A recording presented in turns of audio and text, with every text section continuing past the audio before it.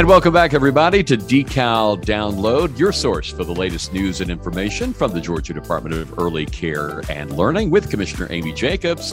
I'm Reg Griffin. We appreciate you joining us this week and every week. You can always join us online at decal.ga.gov or on social media, Facebook, Instagram, Twitter, and YouTube. Well, in January, the Georgia Partnership for Excellence in Education presented its 18th edition of the Top 10 Issues to Watch report. And this report identifies and analyzes key education issues Georgia will be or should be addressing in the coming year. And Commissioner, as in past years, the importance of early learning and its role in supporting the statewide workforce is included in the top 10 list. Yeah, it is. And we were happy to see that GPEE had another top 10 that included early learning. Obviously, we think it's the most important few years of a child's life, as you know, we know so much about brain development. And I think this year more than any, focusing on the workforce is definitely a priority for us. I'm glad that they brought that topic to the forefront for policymakers around the state as well.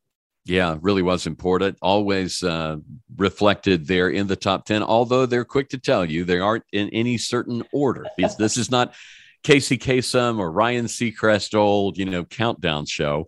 It's just the top 10 issues to watch. So joining us to talk about the top 10 issues to watch is Dr. Dana Rickman, president of the Georgia Partnership for Excellence in Education, and Matt Smith is senior policy analyst for GPEE. Folks, welcome to the podcast. Thank you. We're so excited to be here. Well, it's great to have you guys here. Dana, it's hard to believe you have been in the role of president now for over a year, following in the footsteps of our good friend, Dr. Steve Dolinger, who was there for 19 years. So no pressure. You got a little time to catch up with him. You were previously vice president and research and policy director. How do you like this new role? Well, I like it. It's been, I can't believe it's been a year. As everybody talks about, time's lost all meaning. And I keep reminding myself it's actually 2022.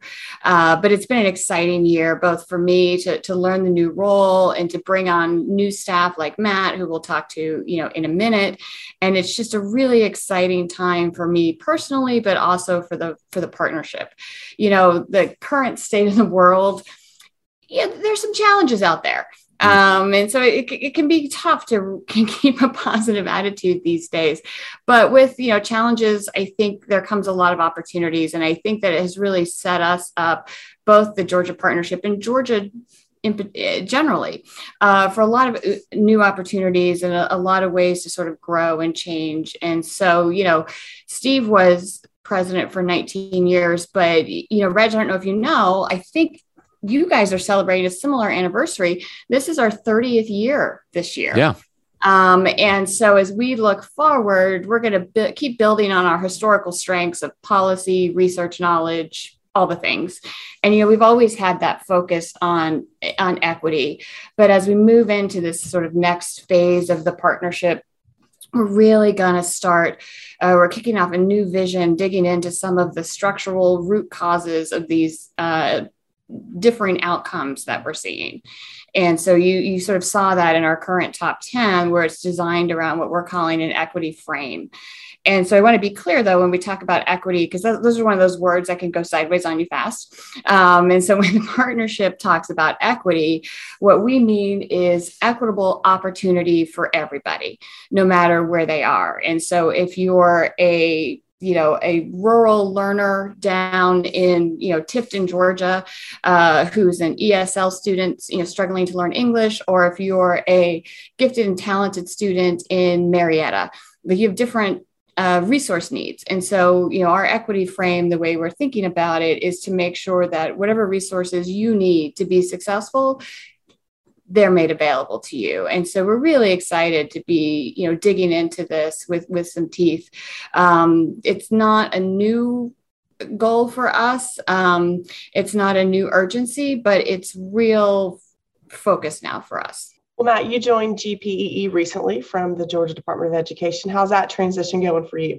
Similar to Dana, I've been in this role for almost a year now. And really what I kind of learned was working with districts so closely that there's a lot of interplay between public policy and local practice. And in this role, it's really been interesting. I got hired and the next day we started talking about top 10 and, for 6 months, nothing but top 10. When January rolled around and we released the top 10, it gave us time to reflect and to think about not only what was in the document, but what we wanted to do moving forward with our strategy. And so it's really crucial right now for me to think about what I learned at the DOE working with those 100 plus districts, as well as thinking about how public policy can support those districts' work going forward. Well, let's sort of set the table by describing the mission and work of the Georgia Partnership for Excellence in Education. Dana, what can you tell us about that? Well, briefly, Reg, as you know, that, our mission is really to inform leaders and improve education from early learning all the way through adult workforce success. And we do that through our research and publications, things like the top 10 issues to watch or the economics of education. But we also work around advocacy and convening stakeholders together, both at the state level, but also at the local level. Because as everybody knows, Georgia is a local control state, and there's a lot going on in the regions and the individual communities. And so we really try to play that connector role to help make communities strong, to make them resilient to the changing economic times and things like that. And so we're really striving to use our voice to help connect sort of the unconnected. And as Matt mentioned, we sit at sort of the intersection of policy and practice. And so we use our work to really make those as powerful as they can be. And we sort of pride ourselves, and our goal is to be that voice of reason that kind of cuts through all the noise and all the chatter to really put forth best practices, solid research, and make sure that every kid and adult has a fair chance to be successful. Normally, you do share the top 10 issues with media and state leaders with an in-person event held just prior to the opening of the Georgia General Assembly. This year, for the second time, you had to go virtual. How did that work for you? I'll take that one, Commissioner. Yeah, it was really interesting. I was planning to stand in front of a podium, respond to questions, kind of give my my best press secretary impression, but it didn't work out that way. But we still were able to deliver via Zoom. And really what I learned about the Media Symposium is it kicks off a year of engagement with reporters. It's not a one-off event. And so we've been engaging with reporters throughout the year, and we hope that we can provide answers to their questions and provide a needed background on their stories when maybe they don't have the content area expertise. And what I love about the Media Symposium, and it's easier to do in person, but we were able to do it virtually.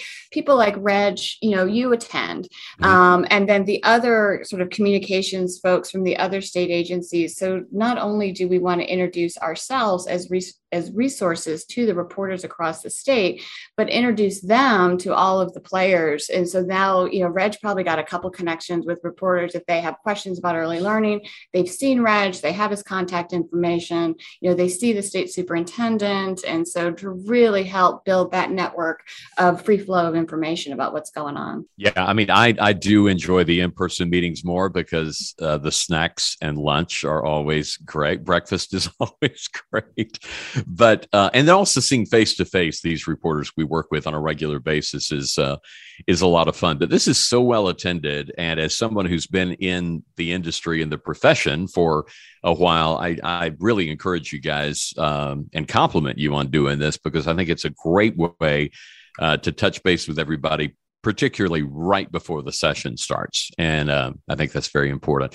So looking here, you opened this year's report with these words: if 2020 were a year defined by tumult and uncertainty, 2021 was a year marked by optimism and transition. Education stakeholders settled into the realities of living and leading through a pandemic while making the most of the silver linings that emerged in the work of improving public education throughout 2021. I love the silver linings emphasis. Dana, what were some of those silver linings? I'm laughing to myself as you read that out loud, because, where we are now in 2022, we wrote those in the fall of 2021, November, December, before Omicron hit. And so we were feeling really optimistic and excited. And we're like, yes, 2022 is our year. And then, of course, things change. But, there are some silver linings that, if you look for them, they're there. That there is now broad awareness of issues of inequality and just general access opportunities that have always been there. There's now a real focus on the mental health needs of children, even young children and their families. Access issues to everything from summer feeding to internet to, all the things that make children healthy and able to engage in school. And especially for your audience, the general awareness of sort of the essential worker aspect of the entire early care system. Mm-hmm. And that, as a whole, we need to figure out how to support that. So it's there not only for what we know are good for children and families, but in times of turmoil too. And so I think, again, these aren't new problems, but just sort of now that everybody has sort of been affected by it, the silver lining is that maybe we can harness this energy to address these issues that have always been there. But, Reg and Commissioner Jacobs, I got to be honest, I've got some concerns that there's a real potential, especially now as we're moving into year 2, that, we may waste some of these opportunities. I keep hearing more and more that, it's time to just get back to normal. And, a year ago, we were all saying, we can't go back to the way it was. We have to do something different. And so I'm worried that the fatigue of the pandemic was like, I just need something familiar. I don't want anything new or different. And so I think it's important that we keep these conversations going, saying, we don't want to be here anymore, but let's not go back. Let's go somewhere better. We are encouraging everyone to go to your website to view the top 10 issues at gpee.org. I thought we might focus on a couple of them today. Don't have time for all 10. But just to state the obvious one more time, COVID and the pandemic is reflected throughout the report. How could you not? Was it difficult to write the report this year with ever-changing circumstances around COVID and the variants? Yeah, it was a little bit of a roller coaster to be sure. I think Dana already kind of pointed out where we felt kind of optimistic, pessimistic, somewhere in between. And really when we met with state leaders and education advocates, we kind of observed that entering year 3 now of the pandemic, that the underlying challenges have changed very little, but our responsiveness and our attention and our optimism can really help in this way. Not to mention, as Reg said from the jump, billions of dollars from the federal government that is supporting this pandemic relief. And so we're really pretty optimistic day in and day out that with the creativity, the innovation happening locally, as well as state policymakers supporting these practices, that we can see something. But I do want to echo what Dr. Rickman said regarding some of the urgency around this and making sure that we're not necessarily going to fall back to where we were pre-pandemic. Right. That's a good point. I know they aren't ranked in any certain order. We have our priorities over here, but that's okay. We're not influencing you. What stood out most to you? Yeah, when we were thinking about this, we were saying, okay, there's kind of 3 different things that came to mind. First, in the top 10, we highlighted, like I just said, the creativity and local innovation of educators, both in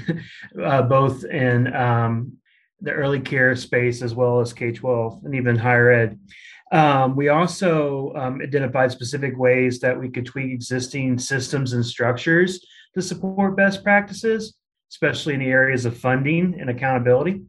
But the third insight, I think, was the most important, that overall, we need to champion policies that increase resilience, whether it's for individuals, communities, or our state systems. And really going forward, that's what we're going to kind of pinpoint, thinking any recommendation that we give, is it increasing resilience? Is it increasing some kind of strength that we already hold in our state? Issue number 7 here in this year's report is Early Learning, Protecting Investments in Early Learners, where you say continued lack of access to affordable childcare and wage inequity for early childhood education workers threatens state investments in early childhood education. That is pretty serious stuff right there. Can you expound on that a little bit?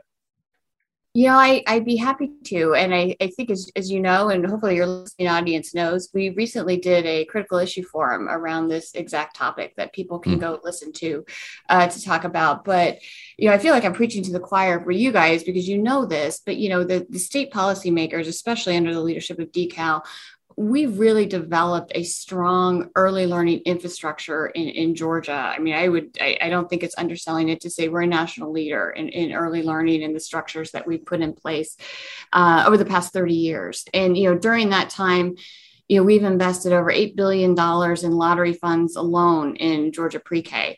But as you know, early learning is so much more than Georgia pre-K. We've invested time, energy, and resources into improving quality with the quality rating system, teacher training and professional development, the focus on social and emotional health of very young children. And there's just so much going on in this space that make us a national leader. But clearly, there's still more work to do, but so much is happening. And I'm so proud of Georgia for really focusing on this. But, these investments rely on a qualified and strong early learning industry workforce. And your research tells us, and I think it's, people, you just know this, that sort of the economic security of people working in this industry is linked to their ability to create enriching learning environments for their students.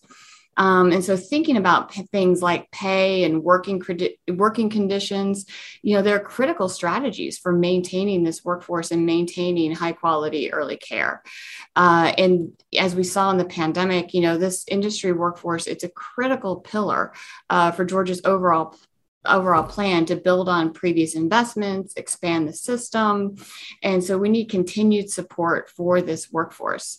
And despite, current and federal investments, we really need to think about improving pay, increased retention rates, and, the average hourly wage, as you know, for childcare centers, it's really unacceptable given the importance that they play in our, economic recovery in the immediate term, but just the long-term health of our whole state. Right. Agree. I'm not going to say anything else. Okay. The report acknowledges the challenges of continuing high quality early education in Georgia with the reality of the staffing shortages and the low wages of the early childhood workforce.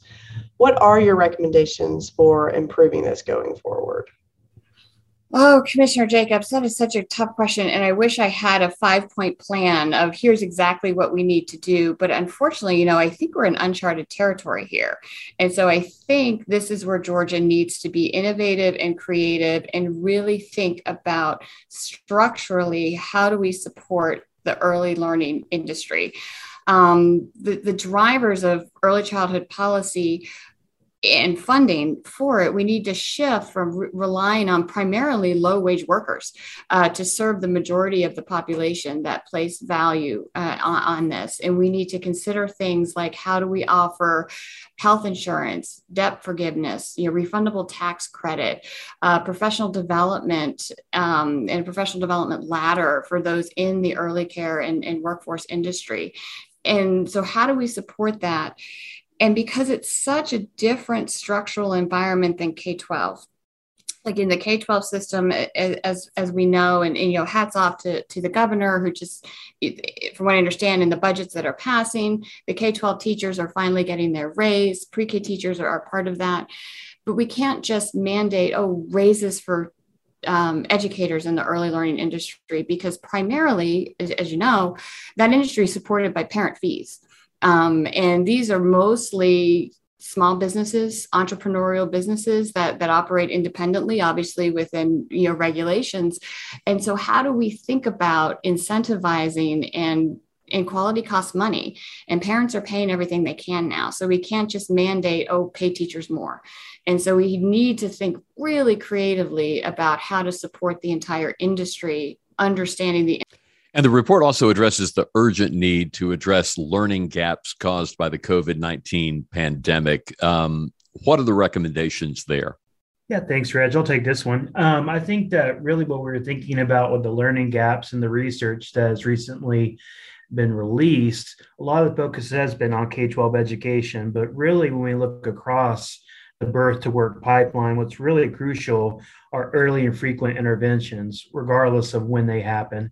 What's really crucial, we think as well, is the non-academic interventions, things that help in terms of aligning community resources and finding out where those resources could best be leveraged. And so, even though we are at heart an education organization, we have been thinking a lot more about how a statewide policy could coordinate resources, not just in terms of education, but in terms of health, community and public services and things like that. And so, to answer your question, I think the learning gaps are really going to be addressed through those early and frequent interventions. And something we also pointed out in issue 2, accelerated learning.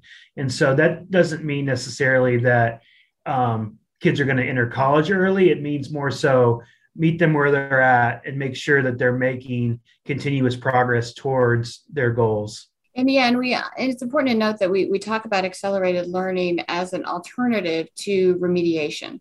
I think that remediation is something that's very pervasive throughout the entire education system, but the research really does not support that it's effective.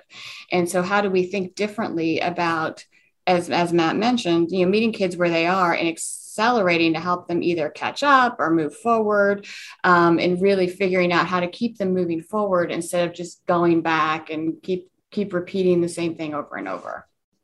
Well, what other issues stood out for you this year in this year's top 10? I know we talked about a few, but what other ones?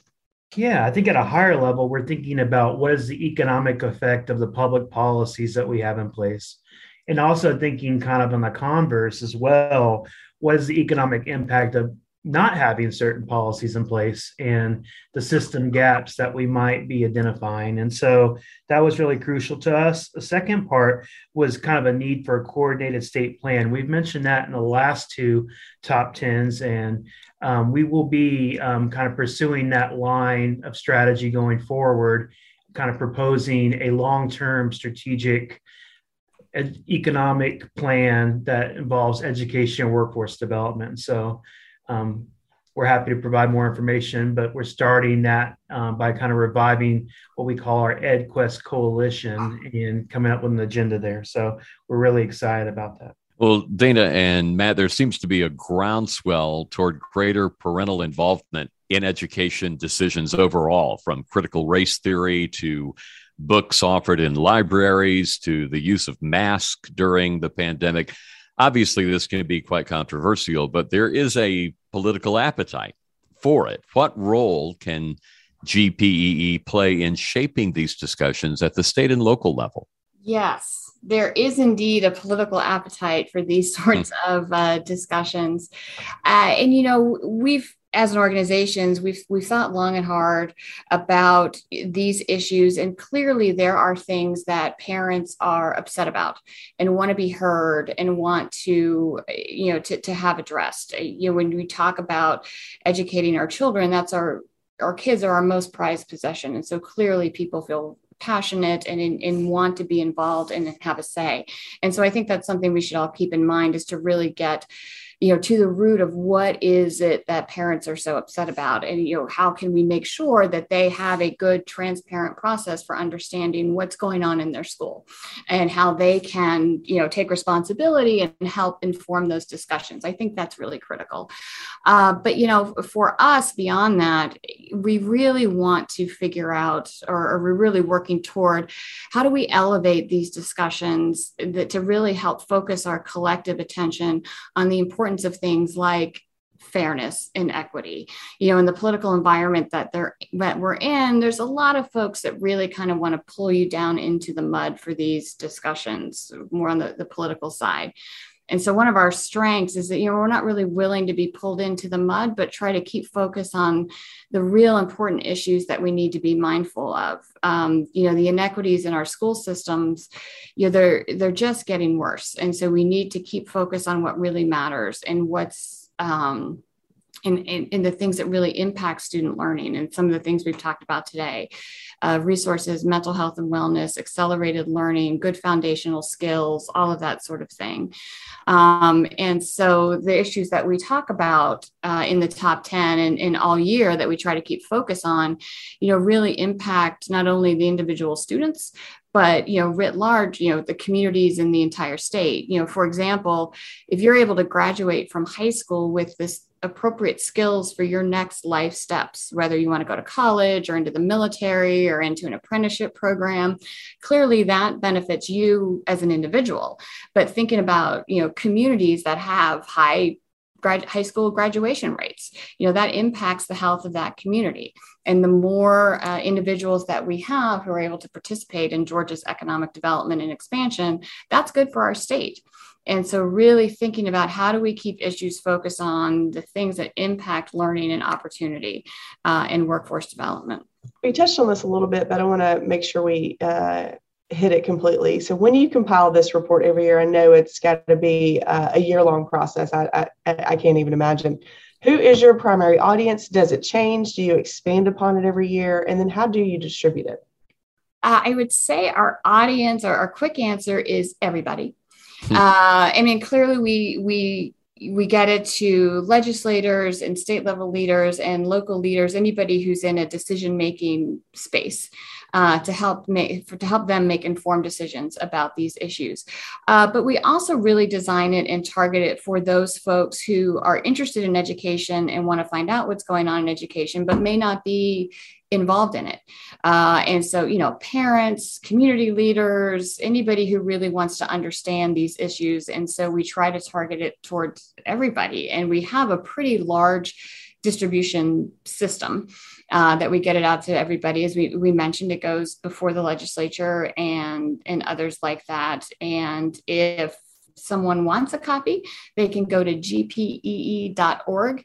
I think we have a few hard copies left, but there are electronic copies they can download. And for, I guess, the third year in a row now, thanks to Matt and Robert Gaines, we have one-page summaries of each of the 10 issues as well that people can just sort of breeze through. And so I think that's helpful for a lot of folks that aren't excited about an 80-page report, which I can't imagine, but every little bit. Takes me back to my college days. Where are the Cliff Notes on the top 10? We have Cliff Notes, and then we have you can dive in. And one thing I'm particularly excited about this year, with the hiring of Matt, he really took a point on this, and this is his baby this year. And so for those of you who are familiar with the top 10, it's clearly still the partnership product. It's very in line with us, but it has a little bit of a different spin with a different personality. And so for each of the top 10 issues at the end, in the final section, we have sort of next steps, and there are recommendations for what are the priorities to do immediately? What are some actions for some intermediate term? And what are some long-term actions around each of these issues? And so hopefully this will provide some real, applied guidance for folks, and not just my typical academic spin on these things. Oh, Dana, we love you. You're Dana, for crying out loud. And we appreciate that. Listen, we are all out of time. We could talk about this all day long. We do want to encourage folks to go to the website and download the top 10 for yourself, gpee.org, and take a look at that. You can see the highlights. You can get into the details. And I know that the folks at GPE would appreciate any feedback that you might have on that. Dana and Matt, we love talking with you. We want to have you back soon. Thanks for everything you're doing. And thanks particularly for this great report. Thank you. You guys have a great day. Bye. Now, what are your questions for Commissioner Jacobs? Let's go to the water cooler. Hey, my name is Megan McGraw, and I work in the Instructional Supports Division here in Macon, Georgia. My question for Commissioner Jacobs is, what do you like to do on the weekends? Well, hey, Megan, and thank you for your question. I would like to say on the weekends, I spend, lots of time doing, professional development, self-help type things. Reading novels. Books. Yeah, things like that. Taking a class, But it's, I do have young children, so it's really all about their activities. We just finished up basketball for both of them, and now we're moving in to softball, and my daughter's made the all-star team, which just adds additional practices. I know, exciting, right? But it just adds a lot as we put our calendar together. Like, so this is our weekend for the next several months is softball and some more softball. But we're excited about that. But so I'd love to say I do something for myself, but right now it's all about the kids. Remind us their ages. So Charlie is 13 and Lane is 9. She just turned 9. And because Charlie is 13, he likes to go by CJ. Yes, he goes by CJ, and he doesn't like that I call him Charlie, but I'm not ever calling him CJ. But all his friends call him CJ.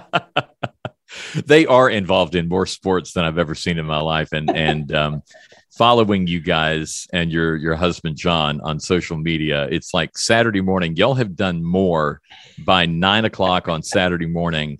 And I'm just waking up. And y'all are at every kind of event. But isn't that important? I mean, isn't that most important that just you guys being there, supporting them, making that a family thing? Absolutely. It is important. And it is a lot of time and work. But as a cousin just told me, don't rush it, because you'll be as free as a bird really soon and you'll miss it. And so, so we're going to be there. And you know what's great? Our grandparents are going to be there. We're all going to be there for softball Saturdays and Sundays coming up this spring.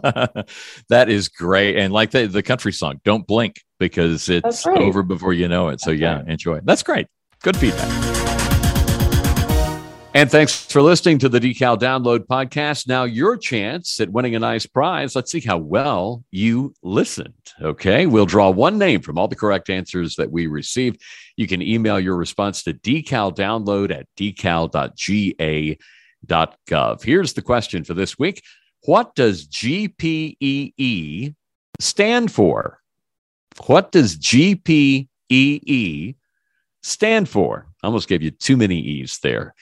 Send your answer to decal.download@decal.ga.gov. You could win a nice prize from the Alliance Theater, Booth Western Art Museum in Cartersville, Chick-fil-A, Georgia Lottery, the School Box, Shake Shack, and Stars and Strikes Getaway and Play. Again, what does GPEE stand for? Thanks for playing and good luck. Thanks for listening to the Decal Download podcast. The Georgia Department of Early Care and Learning improves outcomes for children and families by strengthening early learning experiences in partnership with early education programs, professionals, stakeholders, families, and communities. Their vision is that every child in Georgia will have equal access to high-quality early care and education. For more information, visit their website at decal.ga.gov. Join the conversation on Facebook, Twitter, Instagram, and YouTube. Follow Commissioner Jacobs on Twitter @COMMJacobs.